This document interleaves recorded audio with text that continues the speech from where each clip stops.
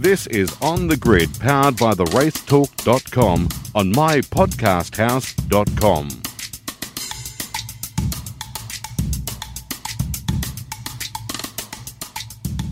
G'day everyone and welcome to another episode of On the Grid here on mypodcasthouse.com. Thank you for joining us. Richard Craill and Dale Rogers also joining us from theracetalk.com. Of course, we are powered by theracetalk.com, and we do thank our great friends at Truck Assist for helping us put it all together as well. Let's get straight to our first guest, boys. All right, boys, joining us on the line to have a chat is Erebus Motorsport CEO Barry Ryan. G'day to you, Barry. G'day, how are you all? Excellent, thank you, mate. Thank you for joining us. 2019, one of those weird years that's had some good success for you, but probably not as big as you would have thought after what was a fairly impressive 2018. Yeah, you're right. As a smaller team, it takes a bit to establish a base setup and know all the tracks, so you can go to each track and know that where you're going to start. And really, we only started at the start of 2016 as a fresh outfit, so 17, 18 was 2 years to make sure we learned every track and knew when we went back the next year what our base setup was. So we sort of bounced out of the truck fast, as everybody talks about. And yeah, if this year would have rolled in the same as we finished 2018, I think we would have bounced out a lot stronger at every track. And we've had some tracks where we just couldn't get our head around what to do with the new, the single spring package and how to quickly get on top of it. But I think at the end of the year now, we've proved that Gold Coast, I think Bathurst will pretty fast. Gold Coast, Sandown, our base setup we've got a better understanding of it now. So we're really looking forward to 2020 as long as too many things don't change. And every track now we're confident we can go to with a base setup that's going to be reasonable out of the truck. Barry, Richard Craill here, mate. Thanks for joining us. Appreciate your time. Out of all that you touched on with the troubles this year, you must be wrapped with the performance that your drivers have put in, because Dave's been Dave, hasn't he? He's just traditionally quick, fast, always confident, always at the front. But Anton, it feels like to me, he's taken another step forward this year as a young bloke coming through the sport. Are you pleased with how those guys have performed and stepped up to the task even when the cars might not have been where they wanted them to be? Yeah, definitely. Anton and his engineer Mirko. Mirko's only a young guy too, and he's only 26, and the way they work together has been really good, and it's complemented Dave and Alistair, and they're at a level now where they can actually push Dave, and Dave sometimes needs a push. He always drives on the limit, but if his teammates are slightly faster than him, he finds another limit. So. Anton's definitely helped step up our performance for sure. Barry, it's Dale Rogers. And again, thanks for coming on tonight.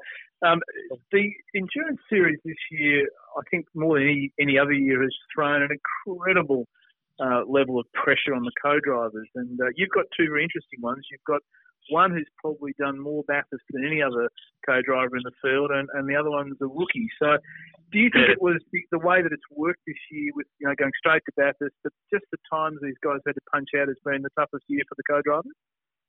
Oh yeah, for sure. You really, in Tander and Lowndes, they're not co-drivers. They're 650 races each or whatever. So yeah, the level the co-driver has to be at has been really demanding on them, and I think you can see a lot of them have felt the pressure and they've needed to step it up. And Luke's done a fantastic job for someone that hasn't really raced this year. And to his credit, he won us Bathurst in 2017. He put us in a position in 18 to win again, and we know what happened there. But there was no reason why we didn't back Luke to do the same thing this year. And unfortunately, his first practice session at Bathurst, he had a big crash, and I think that set back his confidence, and that was really tough on Luke. You could just see he was under so much pressure to get it right, and he put too much pressure on himself, I think, in the whole Enduro Cup, and just had a few errors that was uncharacteristic because he was having to find another limit that was probably not there. It's interesting, just on that though, that if you look at the batches of drivers, you've got people like Luke, Dean Cantor, some of these guys that have sort of come out once and twice a year, and put Timmy Blanchard in that now. Then you've got this group of Super 2 drivers, and if you batch them together for the last couple of years, you'd have to say that the guys that are coming through Super 2 and perhaps Carrera Cup as well are the ones that actually are delivering the strongest results, because I guess the fact that they've got their bums in race cars a lot of times during the year. Yeah, like Will and Will Brown and probably Bryce on the weekend really stood out. Will in that co-driver race, obviously passing Tander and catching Lowndes, it was pretty impressive, and it was good for us to know that our car was strong. But for a young guy like that to just have the ability first, but then have the balls to try up the inside of Tander at turn one and on a half slippery track and coming out the other end smiling, like pretty impressive. For sure. Yeah, it certainly is. The talk was that Erebus were looking at possibility of a third car for 2019. Was there an opportunity there that if that had have come to reality, that Will Brown could have been one of those possible shared licenses on that car? Yeah, there was talk about it. We've had a serious look at it, and then we're really not ready as a team. We're still not delivering as a two-car team what we need to as efficiently and as effectively as we should. So we decided let's put it on the back burner, make sure we get our house in order better. And the two-car model has won the championship for how many years now? We don't want to get ahead of ourselves and ruin what we've done. So there was definitely a thought and opportunity, but we've really got to get ourselves in order better, and then consider it maybe in 2021. Barry, the David Reynolds deal, I mean, it's one of the most talked about driver contracts of the last 5 years, if not more. What was there a key driving factor? And I've read all the stories about you guys just came together and he wanted to stay there and you guys wanted him. But were you actively searching for a relationship that would give the team ultra long-term stability, given how naturally unstable the sport can be at times, especially in the current driver market? Or was it that you wanted to pin down a level one driver all the time? What was the sort of driving factor behind you pinning Dave down for as long as you have? And I think the length is probably the biggest talking point of it all. Yeah, there's a couple of facets to the deal. It's we get sick of every 2 years trying to manage a new deal. That's one of them. It's just disruptive. And Dave, he's always said, I don't want to go anywhere else. I'm happy. I'm confident here. And we thought, Dave for the next 10 years is always going to be a top 5 driver. He's going to win a race here and there. He's going to get poles. He's shown that he's more than capable of winning Bathurst. And there's no reason for the next 10 years we can't have him helping us win races and win Bathurst. And along the way too, whether Anton goes and we get another young guy, whatever happens, he's great with those young guys. Like, he's never been threatened by Anton. All he's wanted to do is make Erebus better and make Anton better because it makes him better. So he's just a good fit. And Dave's quirky and he's got his goods and bads, but we love him and he's an easy person to have in your team, and he's fast. Yeah. Just off the back of that, Barry, sorry if I can, Dale, what's more impressive for me about not the fact that you've signed Dave for 10 years, but the fact that you actually have enough belief in your product to know that you'll be around in 10 years. I think that's more impressive. Yeah, I guess I've got a stake in it now, so it better be here for 10 years. It's about the only thing apart from my house that I've invested in. So, it's, I can't see whatever happens, supercars or the high-level motor racing product's going to be in Australia for the next 10 years. So, whether it's supercars or it morphs into something different in 5 years, it doesn't matter. We'll be involved in the highest level of Australian motorsport. So, the contract's to drive for Erebus, not to drive a supercar for 10 years, it's to drive for Erebus for 10 years. So, whatever it ends up being, that's it. We've got Dave for 10 years. So we have to, I guess, look at this championship at the moment, and it will end in controversy no matter what's happened. You've been quite forthcoming in opinion. Just to encapsulate, the since Bathurst, the championship's been under pressure. Scott McLaughlin's been under pressure. Obviously, DJ to intensity you have. Just in a nutshell, your thoughts on what's going to be the legacy of this championship? It's just, for me, it's just disappointing that it's all happened because the sport doesn't need it. I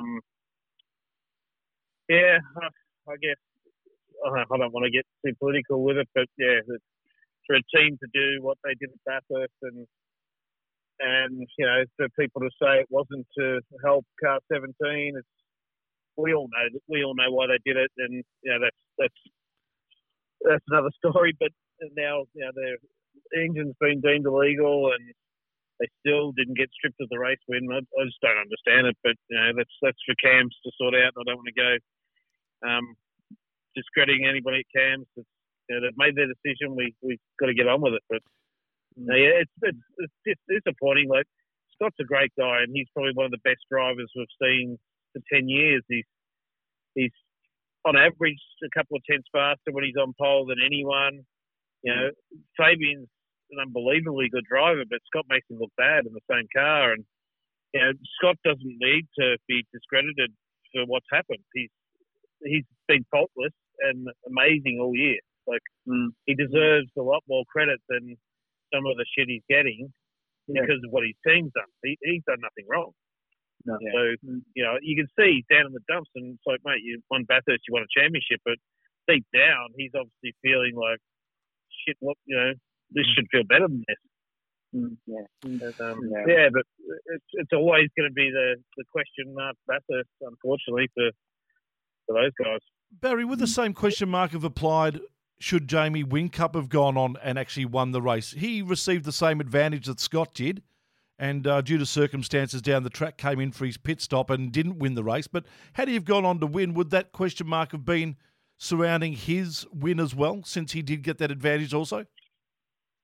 I guess it's different because it wasn't his team that created the advantage, so probably would have been a bit less grief because the team that created the advantage didn't win. Yeah. So I guess, people would have gone, Jamie only won because of what Penske did, but it wouldn't have been the same because it's a different team. Yeah, fair enough. Well, you mentioned, that's a sound one as well. You mentioned before you've got skin in the game. So with your team co-owners cap on, what do supercars need to do short and longer term to shore up where the sport's at? And it's been a really rough year for the category as a whole, irrespective of the Penske stuff, which has been rolling on for a while, but the parity talk has been rumbling on since the start of the year, and that process clearly needs to get better. And there's been other stuff politically going on. So it hasn't been a clean year for supercars as a sport. But what do you target with your team owners, cap honors, where the sport can improve the most going forward, both short term and a little bit longer into the future?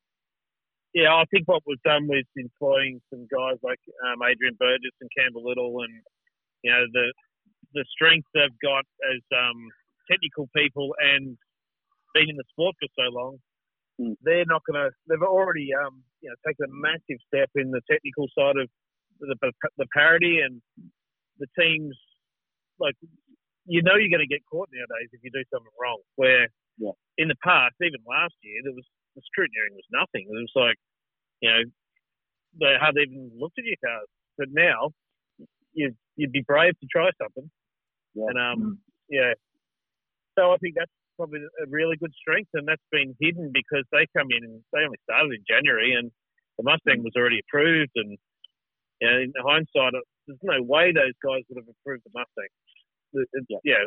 We know why it got approved because it was great having Ford back in the sport, and it is, and it's huge for the old Ford Holden rivalry. But it was bad for the sport in that it was a product that was so superior at the start of the year to the incumbent cars that it was always going to be dominant until we got on top of why it was dominant and try and fix it. But it's all not that basic. It sounds basic, but it's not.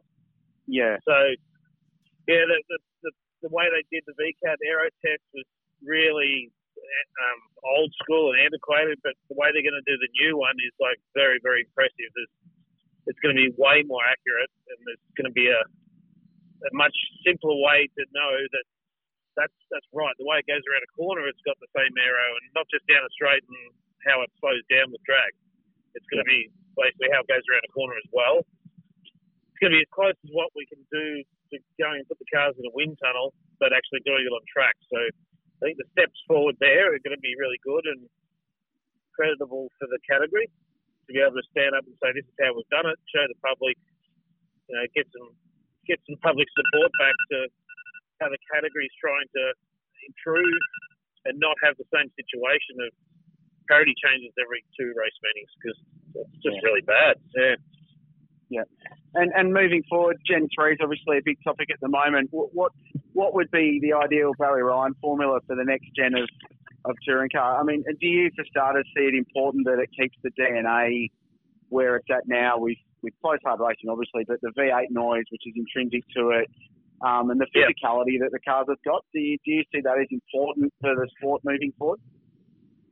Yeah, I think it's definitely got to stay V8. It's got to stay some sort of relative to the cars you can buy. But the concern is nobody's buying sedan cars really anymore. So, it's got to be, the Mustang's good, I think, because the Mustang's like a hobby car. It's not a family car. It's like a Ford person will buy a Mustang because it's cool. And, they're affordable. The Commodore's still a family car. No one buys a family car anymore. So it's going to be interesting to see what the next GM product's going to be, and something that the Holden fans can embrace. So that's the thing I can't picture at the moment, which is going to it's going to be really important, because the Ford Holden rivalry is 100% back. It's stronger than it's probably ever been, and probably for the wrong reasons. But who cares how it's been created? It's back. Ford people are hating Holden people are hating Ford people, and that's how it used to be, and that's how it needs to be. So I think, Gen 3 has got to be a cool Ford and a cool Holden, and hopefully a cool Toyota or whatever other model comes in. It's got to be something that people are going to love and want to buy on Monday when they say win on Sunday, I guess, the old saying. Well, I was going to ask the same thing. We interviewed Rowan Dane just recently, and he said that the one thing that he doesn't want to see is a lot of manufacturers, but, definitely if we could lure maybe one, perhaps even two, but that would seem to be about the right mix, Gary, wouldn't it? Maybe one to the level that perhaps we had Nissan or Volvo in would probably just at this time be right, wouldn't it, to get one more brand in there? Yeah, I think so. Like, you look at NASCAR, they got Ford, Holden, Toyota now, so it'd be awesome to get someone like Toyota involved, and obviously they got an engine in NASCAR that would pretty simply convert to be the same as what we've got now. So that's the obvious one, but whether that ever happens is another story. But Ford, Holden, Toyota would be a perfect scenario, I think. Is that something you chase, Barry, as a team? Are you going out after brands, or would you consider going out after them, or are you happy with the relationship you've got right now? Our business model is basically just a race team. It'd be easy to think, we'll be a homologation team and get Toyota, but that's not our business model. So we would have to change our structure a lot, to have an engine program and have a stronger design part of it, to make sure that we could justify a brand like Toyota, to know that we could do it for them. But we enjoy now being able to buy a product, I guess, create our own brand and our own IP in that product, to have a race car that no one else can race, essentially, as in our suspension and the way we go racing. I guess that's what I'm proud of the most, and so is Betty, that we didn't just go and buy a Triple 8 car and go racing. We've created an Erebus car. It's got our philosophies of our roll bars and suspension and uprights and all the stuff that makes the car fast, and we don't sell it to anyone. So, Couple of final questions for me, Barry. First of all, we saw last week the deal that Roger Penske put together for Indianapolis and the Motor Speedway, and also the IndyCar Series. A lot of talk off the back of that possibly supercars could be on the radar for his company. We know that part of the business is up for sale thanks to Archer Capital and their share. Is that something that you would approve of, seeing someone like a Roger Penske buy a fair stake of supercars? No, I can't even say it. But, I guess if it's if somebody wanted to invest in for the right reasons, like there's no problem with it. He's professional enough and knows how to separate his entertainment business from his race team. So it doesn't really matter if he owns the series. It shouldn't be a problem. It's got to be a strength, knowing that the main investor in the series would be actually a race team and a team owner. So definitely not going to let it fail.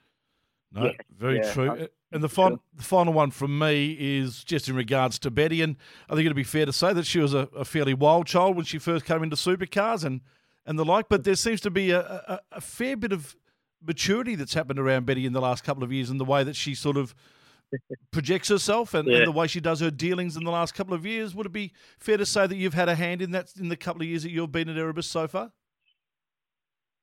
Yeah, I think when she first started in the sport, not that people took advantage of her, but I think they knew that she was happy to spend money and they didn't question what, if she said she wanted to buy something, they'd just go and buy it. Where I said, Betty, we don't need that. Like, it's not going to make, it's a classic comment and she goes crook at me all the time. It's like, Betty, it's not going to make the car faster. And, she calls, I'm a tight ass and I won't spend money, and she goes crook at me. But I think she enjoys it now, knowing that I've got her back and I'm not going to let her get ripped off. And people in that position, it's so easy for them to have somebody that's ripping them off and sending them in the wrong direction. And the money they spend in their world really doesn't matter. They can spend that, like Roger, he could spend it 100 times over. It's not going to change what he does the next day, and he'll still get out of bed. But I think she's comfortable that there's a budget there in place. We don't waste money. We're half successful, and we don't go and ask Betty for money. But she constantly says, if we need this, we need that, let's just do it. But we don't do that. We don't abuse it, and I think that's what's made her comfortable. Well, I think the good thing. Well, I was going to say the good thing you can do there, mate, is you can just point to what it cost to run that Mercedes team when she was doing it compared to what it costs now, and the results based to back then. And I think you might win that argument. Yeah. That was the whole difficult situation back then, and the whole German thing, and there was lots of people with their hand in the till, as they say. No one like illegally. I'm just saying that there was so many people influencing how she was going to spend the money, and she just wanted to dominate, and she thought spending money was the way to do it. But I guess I've taught her there's other ways you can do it. You don't have to waste money to win races. Yeah, well, I think that's a great point, and it's been a great question, because when the team came in, there was no doubt that there was a perception that it was a team owned by a rich person, which, I mean, it technically was. But now I think the reputation of Erebus is that it's a proper race team, and that the team ownership factor doesn't even really play a role anymore, which I reckon is a testament to the way you and Betty have managed the race team, and it's become incredibly credible and a massive part of the sport. So well done on that. I think it's been difficult, and to put it into context, there was always people that would quote based on knowing Betty was a team owner. Like if you went to buy something, you'd get the quote, and then you'd get your mate to ring up for the same quote, and it'd be half the price. And you're like, there's many arguments I've had with people saying you can't put Betty tax or Erebus tax on these things, and you just don't deal with them anymore, and they wonder why. But people are naturally greedy, and if they think there's an opportunity to make more money some way, they'll take it. My question, last one, was going to be on the broader Erebus picture, and you and I have bumped into each other in the 12-hour paddock for the better part of a decade, and it was cool to see the old SLS running around Sandown on the weekend, the 13 12-hour winner. Are you back on the mountain in February? And I know GT racing's been a big part of Erebus' business for a long time. Are there plans to do more of that or other categories as well down the road? The focus is definitely on supercars, and until we're winning the championship or constantly winning races, we've got to keep the focus on that.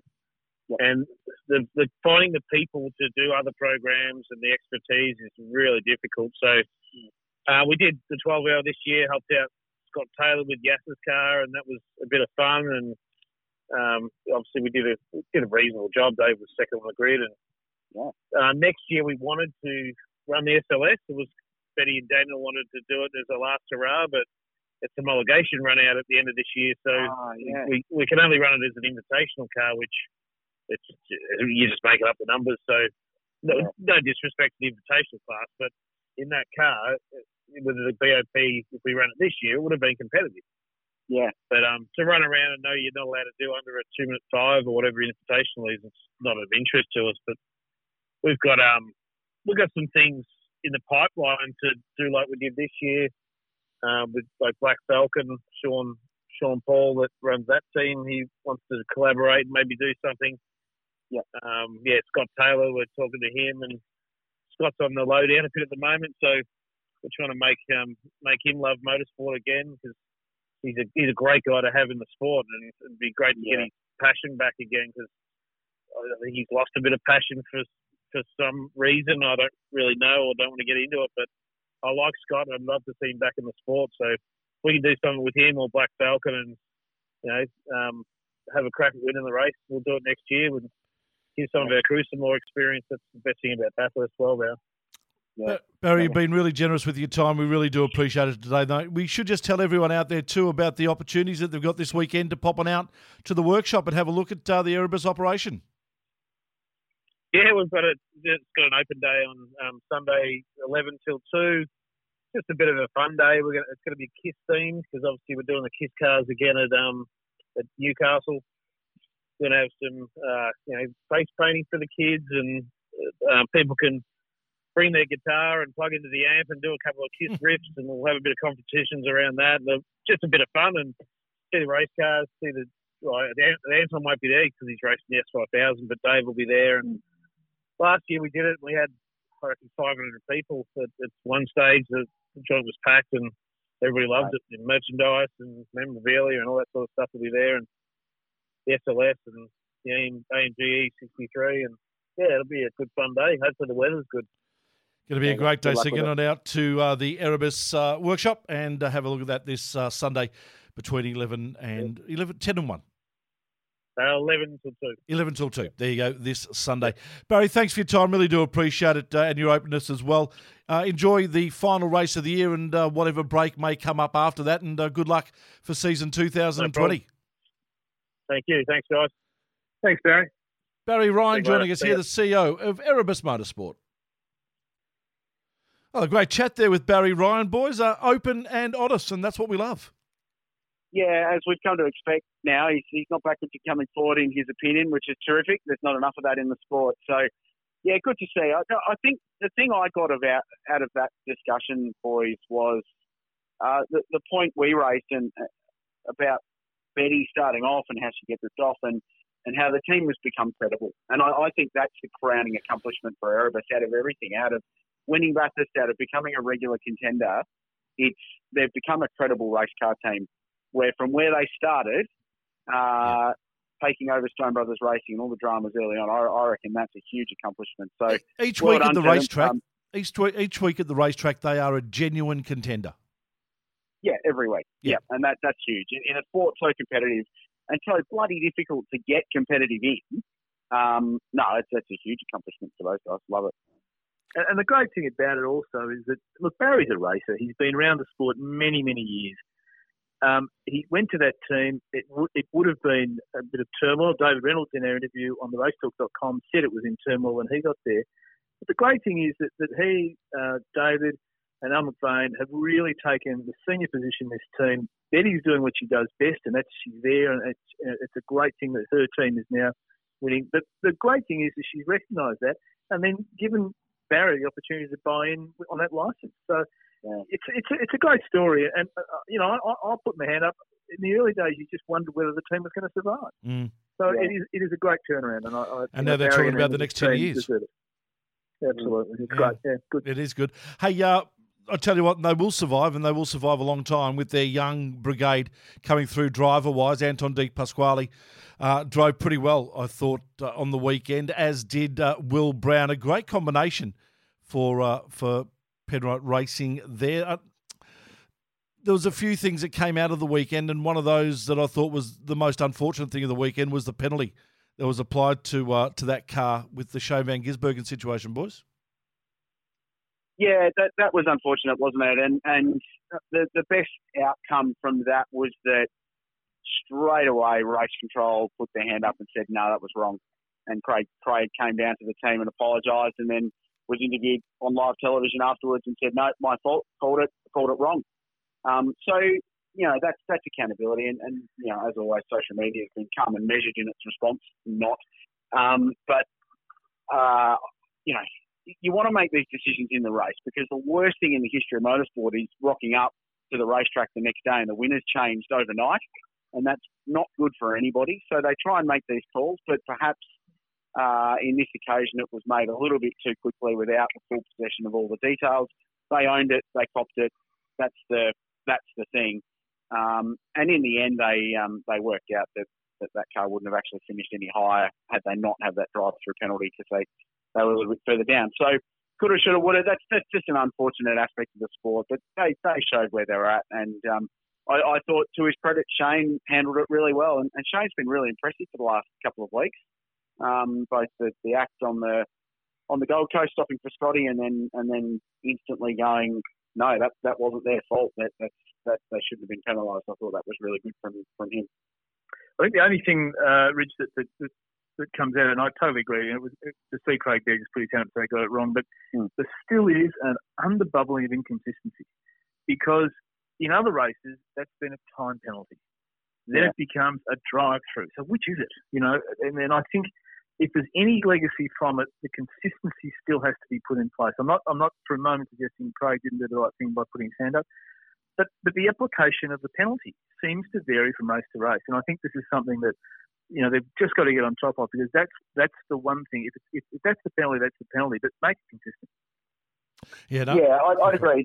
The drama was, I think, there that because it wasn't just a bump and run, and because it sent the 97 to the very back of the field, that I think that was probably the reason why they gave them the drive-through. So it had to be a substantial loss of track position for that car rather than just a time penalty. But we could debate that till the cows come home, but it was just an unfortunate scenario, wasn't it?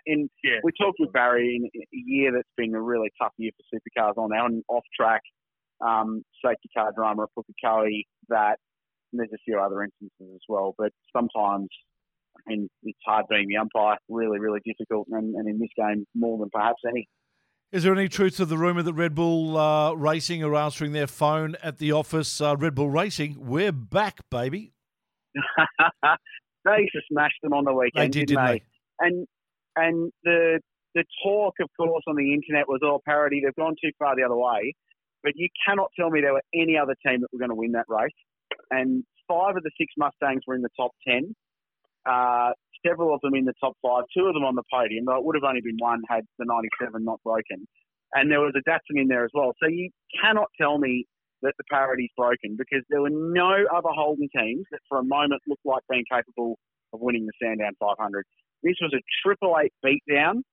They absolutely thrashed them, and it was off the back of having fast race cars, but having the 4 best drivers in the paddock, arguably, or 4 of the best drivers, and that immense stint from Garth Tander at the start of the race, where he was starting last and blazed his way through the field and actually led the race before his first pit stop, was just extraordinary. So they smoked them, but then they smoked them there last year as well and finished 1, 2 and 3. So it wasn't a massive surprise, I think.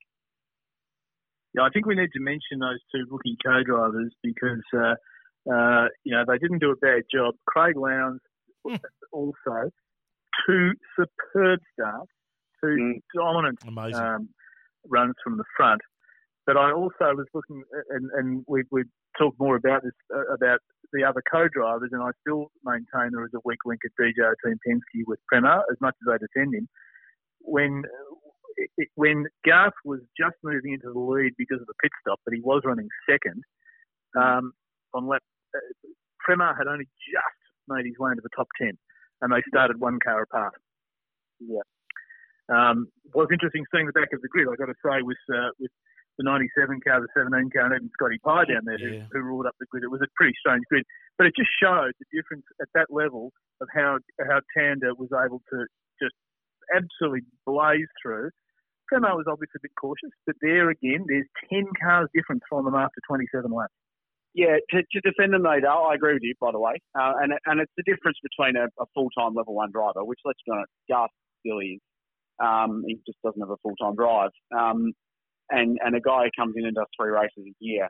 But I think Alex had in the back of his mind, no risk.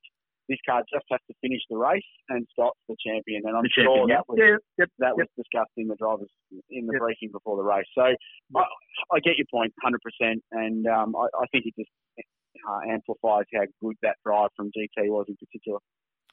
Yeah, no doubt about it. Also great to see James Moffat with Al there. He got his first day, the retro Trans Am Mustang. Not that it looked like it, but that's another story. But it really was fantastic. I thought James deserved a good result this time round. He has been in both seasons with Chaz a sensational co-driver for Chaz Mostert, and they really deserved that. Gritty race. They had their problems as well. He was spearing up the infield during the co-driver race on Saturday. So I think it was a good result. Good result, ticked it all round really with Lee Holdsworth in tears in third place. Beautiful. Yep, absolutely beautiful. We've discussed the winners of the race. Any losers? Yeah. Well, I think the event itself. Melbourne's bloody awful weather didn't help the cause. Saturday crowd really disappointing, and I've seen some people going, oh well, the weather kept people away, maybe, but there were still 57,500 out at Flemington for Stakes Day. So, that's normally 80. That's normally 80 to 90,000 though. Yeah, well, it was 65,000 last year. So you cop a 10,000 loss in crowd, but it's still almost 60,000 people compared to I reckon maybe 10 at Sandown. So that was frustrating, and they've moved it out of football finals directly into Spring Carnival. And I reckon Spring Carnivals are more of a competition than football finals. The Spring Carnival goes all week. There's 5 or 6 key events. And it probably costs more money to go to the Melbourne Cup than it would to go to an AFL final. So, well, there's only 2 teams on the Sunday in footy finals playing, so there's 16 teams that aren't being represented. So you go to the races. Yeah, 100%. Yeah. So if Collingwood's playing and you're a Geelong fan, you're not going to go to see Collingwood play a final. Yeah. So I think that's a firm nod. The Sunday crowd wasn't spectacular either, even though the weather was better. It was decent, but it wasn't big. It was certainly much bigger last year, to a couple of thousand, I would have said. So that was a little bit disappointing for me, and I'm still very frustrated that we lose the 500. Now, whether it's just the title or the 2-driver race, I can cop the date change. I can probably cop losing the 2-driver race, but losing the history behind the brand and the Sandown 500 label really hurts as someone who loves the history of the sport, all for the sake of 100 Ks next year. So 2 250K single driver races. It keeps a challenge for the drivers. It keeps the Sandown 500 brand, and it gives that event something unique that arguably the history of the circuit deserves outside of just having retro rounds. So I hope they revise that for next year. I hope there's a change, and I hope we keep the Sandown 500 tradition in some form alive. Yeah, I agree, Rich. Otherwise, it'll be back to the Hang 10 400. But it is disappointing because there was such a lot of work done to bring this track back to FIA Level 3 spec, all the money spent on it, the commitment from Supercars, the commitment from the Melbourne Racing Club to probably get off that state of execution, and then that happens to the race. And I agree, it's absolutely wrong. I don't even like the idea of 2 250s. I'm a firm believer that the Sandown 500 is the race. I know they're going to trial Tail and Bend. That's probably, in Rich's backyard, he'd be a proud South Australian. But to me, it's one of the great events of our calendar that we've lost. Just on that point, I did speak to a team owner that I won't name, who had no corporate guests at Sandown at all. Yeah, which is surprising. And he said at least 2 of their companies that they deal with have commitments to the Spring Carnival, and that's where their people were. So, like you, Richard, I just find it bizarre that you'd move from a big sporting occasion in Melbourne being the AFL finals to a big sporting occasion in Melbourne, which is Spring Racing Carnival. So it defies belief for me. Nothing like clean air in racing, is there? Absolutely nothing. Hey, guys, very quickly, we should mention also this weekend coming up, Shannon's Nationals, final round of it for 2019 over at the Bend Motorsport Park. Be good to see the S5000s out again and also the TCR cars.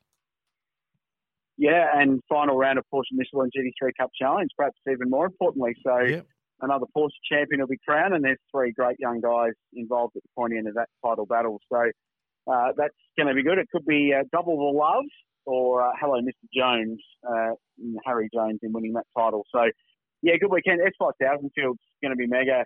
James Winslow confirmed. Anton Di Pasquale will be in one of those cars. Will Brown is back. I think Beaver's going around again in the GRM car. Rick Capo, Tim Macro will be there. Very, very cool. And Tommy Randall having a drive. So from a jet point of view, that field is going to be awesome. And I'm keen to see those big bangers on a fast, open, flowing circuit. I reckon they'll give the Ben's lap record a fair old nudge on the weekend. Yeah. Tommy Two Randall. quick things, Tony. Yeah. One is the cancellation of the World Rally Championship up in the New South Wales Coffs Harbour area. I'm sure all our hearts go out to the people up there who are suffering shocking bushfires. Right decision. Cars are all here. They were set up, ready to go. Absolutely the right decision to make. And one last one for me. My favourite team in the World Endurance Championship, Rebellion Racing, have beaten Toyota in Shanghai and won a round of the WEC, which I think from a privateer LMP1 team is sensational.